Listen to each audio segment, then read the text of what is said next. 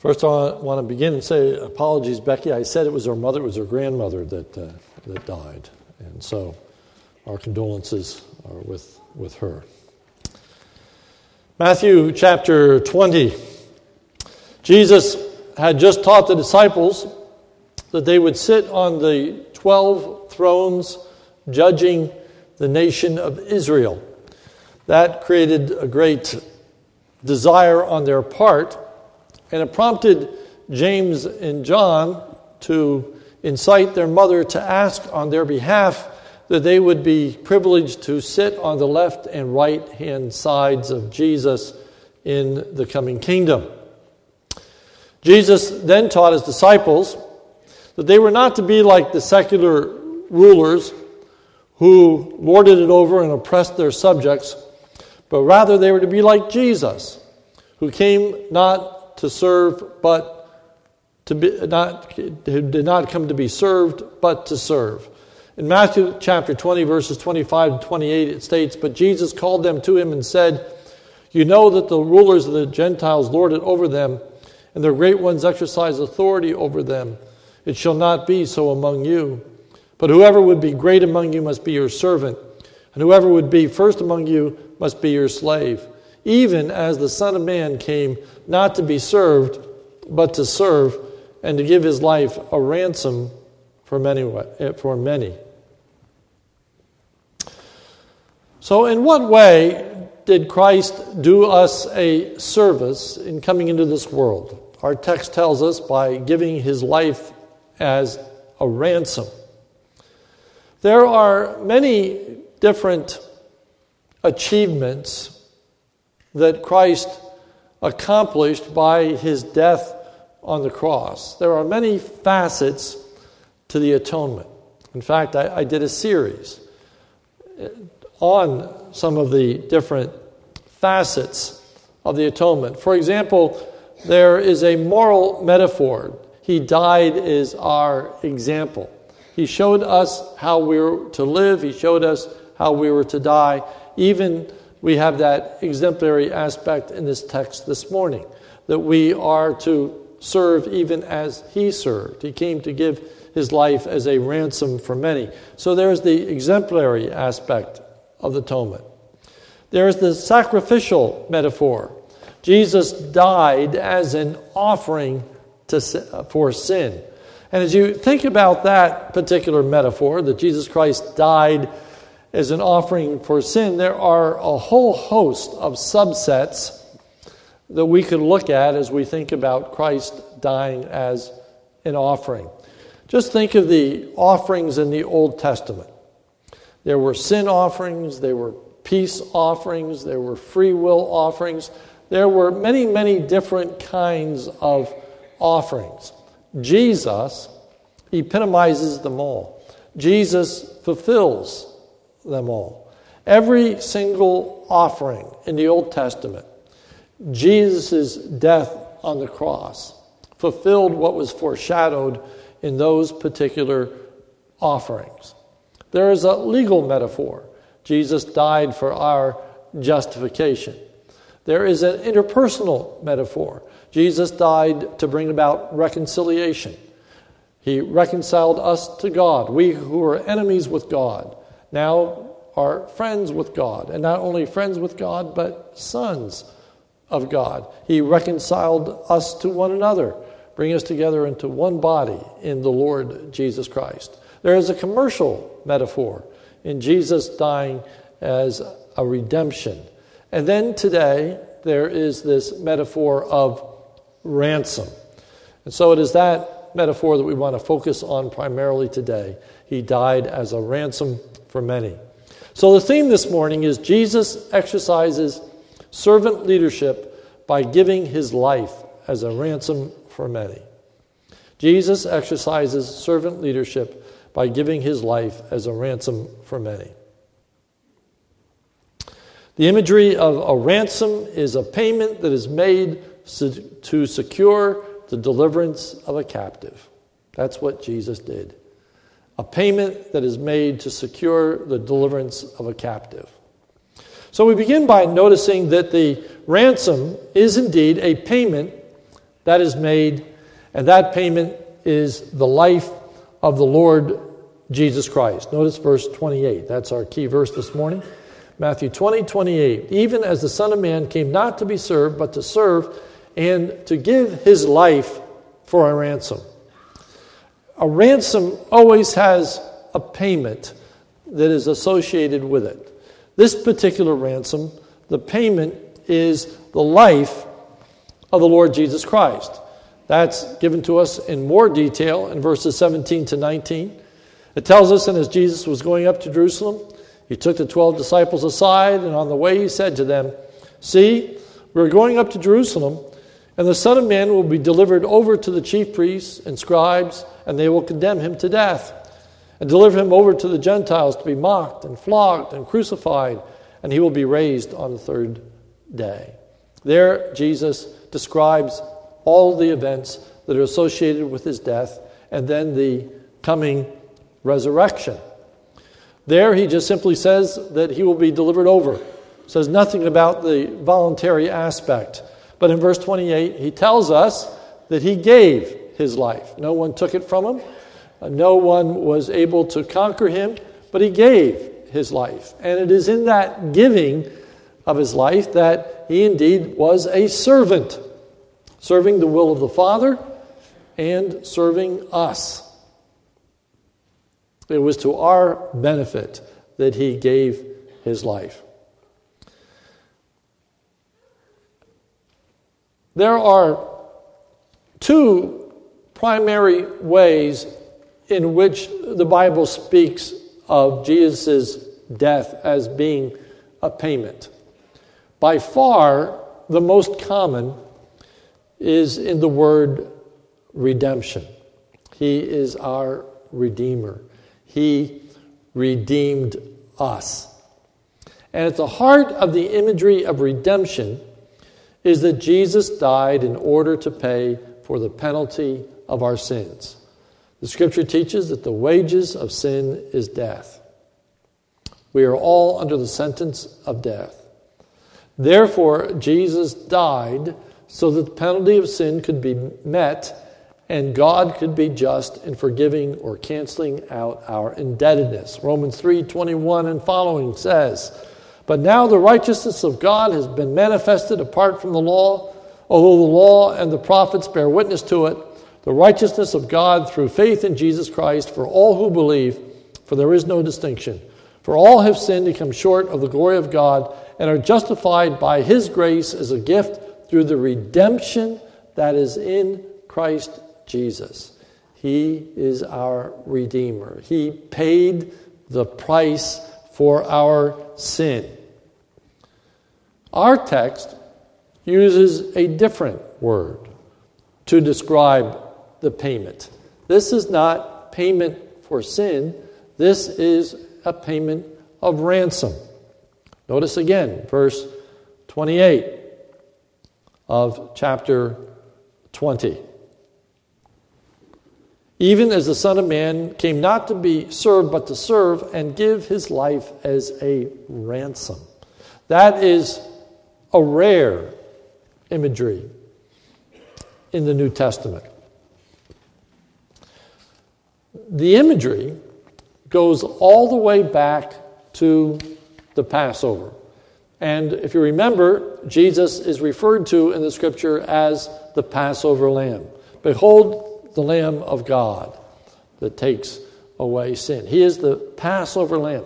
It is rather noteworthy that Jesus did not die on the Day of Atonement. Now, you would think that that would be the most logical day for Jesus to die, as indeed he is our atonement. He did pay the penalty for our sin. But in actuality, he died on the Passover. That also is a fitting imagery, and it's the one that is before us today. He died as the Passover lamb. If you remember, in the Old Testament, the children of Israel were in bondage. They were in slavery. They were captives to the nation of Egypt. And Moses, was called by God to tell Pharaoh to let God's people go. They were unwilling to do so. And God, in his judgment, is going to bring an angel that is going to kill the firstborn in each family. And there is to be this Passover lamb, a lamb that is slain. And the blood is to be put on the doorposts, the sides of the doorway, and on the lintel, the top part of the doorway. And every place where that blood was shed, then those people would be spared in that house. But if there was not blood in that house, then the firstborn in that house would be slain. And it would be the means by which God would deliver the children of Israel out of their bondage. As a result, Pharaoh would indeed let the children of Israel go. It is that imagery of a people who are in bondage who are going to be set free. Jesus describes his ministry early on from quoting from the book of Isaiah. In Luke chapter 4, verse 18, he read from Isaiah where it states, "The Spirit of the Lord is upon me, because he has anointed me to proclaim good news to the poor. He has sent me to proclaim liberty to the captives, recovering of sight to the blind, to set at liberty those who are oppressed." Jesus Christ came to set at liberty those who were captives, those who were oppressed. So, what did he deliver us from? What was that captivity that Jesus delivered us from? He is the ransom, delivering us from captivity. John chapter 8, verse 34 says, Jesus answered them, "Truly, truly, I say unto you, everyone who commits sin is the slave of sin." We are captive to sin. We are incapable to overcome sin in and of ourselves. The Old Testament asks the question, can the leopard change his spots? Can we change who and what we are? And the answer is no. We are slaves to sin. But Jesus Christ died so that we would no longer be slaves to sin. That no longer would we be bound to live the sinful lifestyle that we had lived previously. But Jesus Christ died to set us free from that slavery to sin. Secondly, he died to set us free from oppression. From oppression. But who is the oppressor? And what oppression were we under? Answer, Satan. Hebrews says this, "Since therefore the children share in flesh and blood, he himself," that's referring to Christ, "likewise partook of the same things, that through death he might destroy the one who has the power of death, that is the devil, and deliver all those who through fear of death were subject to lifelong slavery." The evil one. In Ephesians chapter 2 it says, "And you were dead in the trespasses and sins in which you once walked, following the course of this world, following the prince of the power of the air," referring to the evil one, referring to Satan. He is the prince of the power of the air. It says that we were walking, we were fulfilling his will, we were doing his bidding. The spirit that is now at work in the sons of disobedience, among whom we all once lived in the passions of our flesh, carrying out the desires of the body and of the mind, and were by nature the children of wrath, like the rest of mankind. But God in his mercy delivered us through the work of the Lord Jesus Christ. But Jesus not only paid the ransom for our sin, Jesus also conquered the evil one through the death and resurrection. Remember that when Jesus dies, two things are at work. First, he's fulfilling the will of God the Father because he is accomplishing our redemption. He's paying the penalty for our sins. But oddly enough, at the same time, it is the will of the Father that Jesus goes to the cross. The evil one, Satan, is also at work, wanting to see Jesus put to death. In Luke chapter 22, it says, "Then Satan entered into Judas, called Iscariot, who was the number of the 12. He went away and conferred with the chief priests and scribes how he might betray him to them, and they were glad and agreed to give him money." So it was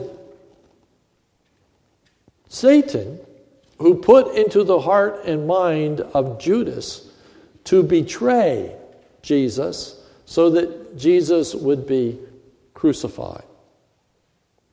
It is that ransom aspect. But Jesus dies and rises again, demonstrating power over the evil one who could not keep him in the grave. Satan could not overcome the person and work of the Lord Jesus Christ. And so we enjoy a freedom. We are no longer captive to our sin, nor to our oppressor. Greater is he that is in you than he that is in the world. We are no longer under Satan's domain. We are no longer under Satan's control. Satan no longer has dominion over us. The scripture teaches that we have been translated from Satan's kingdom to Christ's kingdom. Colossians 1:13. He, that is Christ, has delivered us from the domain of darkness and transferred us to the kingdom of his beloved Son.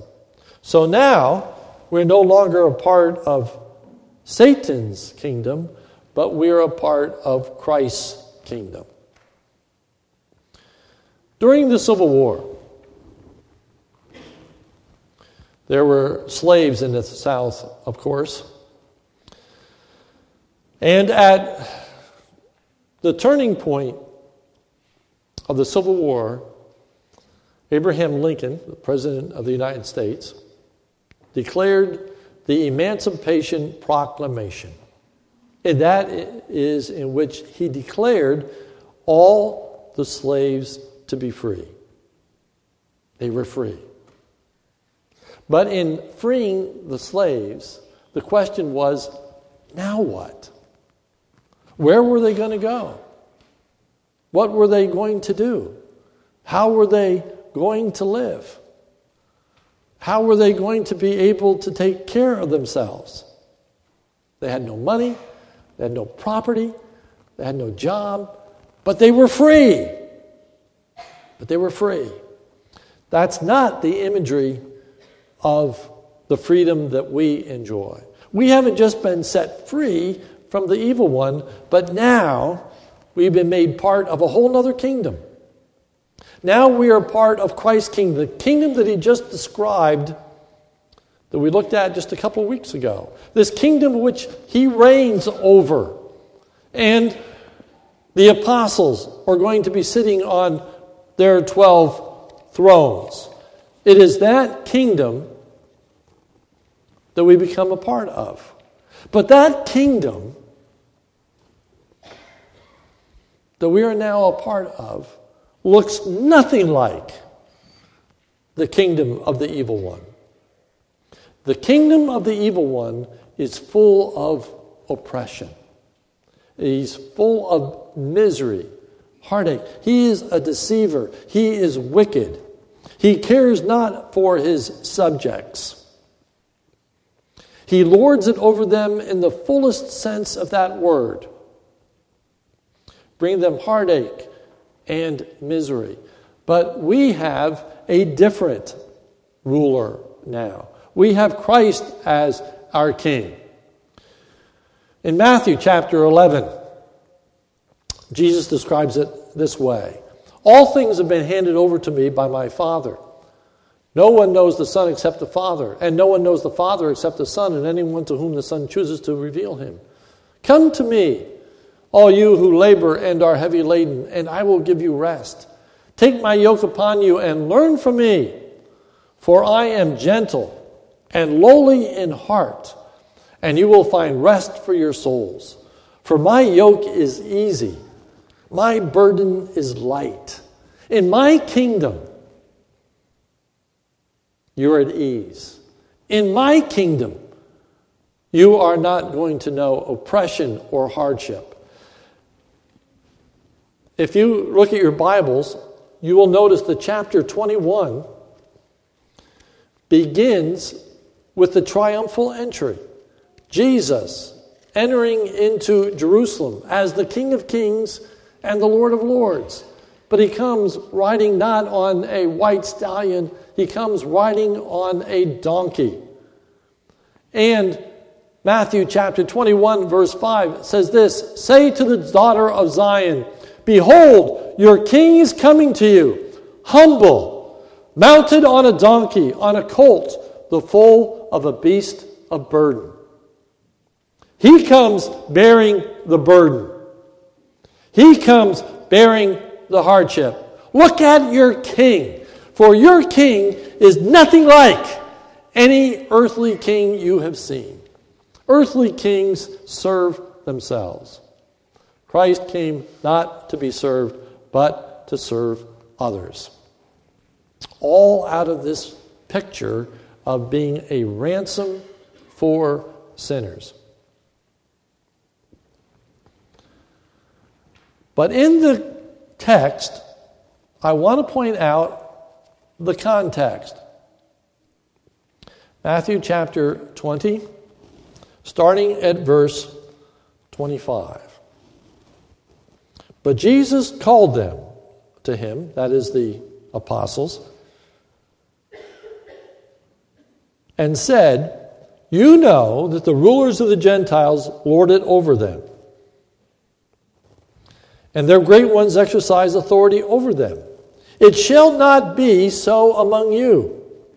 But whoever would be great among you must be your servant, and whoever would be first among you must be your slave, even as the Son of Man came not to be served, but to serve and to give his life a ransom for many. Jesus Christ did not come to be served. He came to serve in order to free his people from their captivity and oppression. Therefore,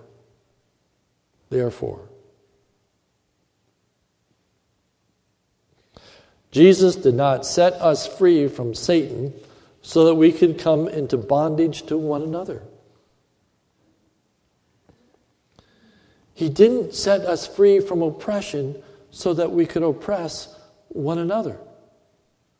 He didn't set us free from Satan's domain so that now we could have 10 apostles reigning over us who were interested in just simply serving themselves. Jesus died to free us from that kind of relationship. That's why he says to the disciples, it can't be that way among you. It's not in keeping with my death. Not just the example of being a servant, for he gave himself as a ransom for many. It's more than just the example. It's the purpose. It's the reality. Jesus Christ died to set us free from captivity to sin and oppression by others. Therefore, don't cause other people to sin and don't oppress your fellow brother and sister in Christ. For Jesus died to deliver us from that very oppression. As we go to communion this morning, we need to remember our role is not to bring our fellow Christians into captivity to us. Our role is to serve others, to deliver them from bondage to their sin and the evil one. Ours is a ministry of deliverance in keeping with Jesus' ransoming ministry. So as we go to communion, we're to celebrate the freedom from sin and Satan that we enjoy through the Lord Jesus Christ. Praise God that He has set us free from our own sinful natures and from the evil one. We're to rejoice that we've been made part of Christ's kingdom. He just hasn't set us free to flounder, but He's set us apart and set us free and allowed us to be a part of His kingdom, a kingdom that is like no other king. A kingdom that's unique. A kingdom in which the king serves rather than is served. We're to see that in Christ's kingdom, we're not to bring one another into bondage, but rather gloriously serve one another to the praise and the honor and the glory of the Lord Jesus Christ. And so as we partake of communion this morning, we partake as equals, sharing in the body and blood of the Lord Jesus Christ. Members of His body, members of His kingdom. Thankful that we can enjoy the freedom that we do from sin and oppression. May we guard that freedom in the lives of each other. Let's pray. Our Father, help us now as we partake of communion. Help us to rejoice in the ransom that we enjoy, that freedom that we enjoy, that deliverance from our captor, sin, and our oppressor, the evil one. Thank you for being transferred from the kingdom of darkness to the kingdom of light. Thank you for the freedom that we enjoy, the blessing of one another. And Lord, help us to promote that freedom within the body of Christ, helping one another to overcome sin and serving one another to the honor and glory of the Lord Jesus Christ. For it's in His name that we pray. Amen.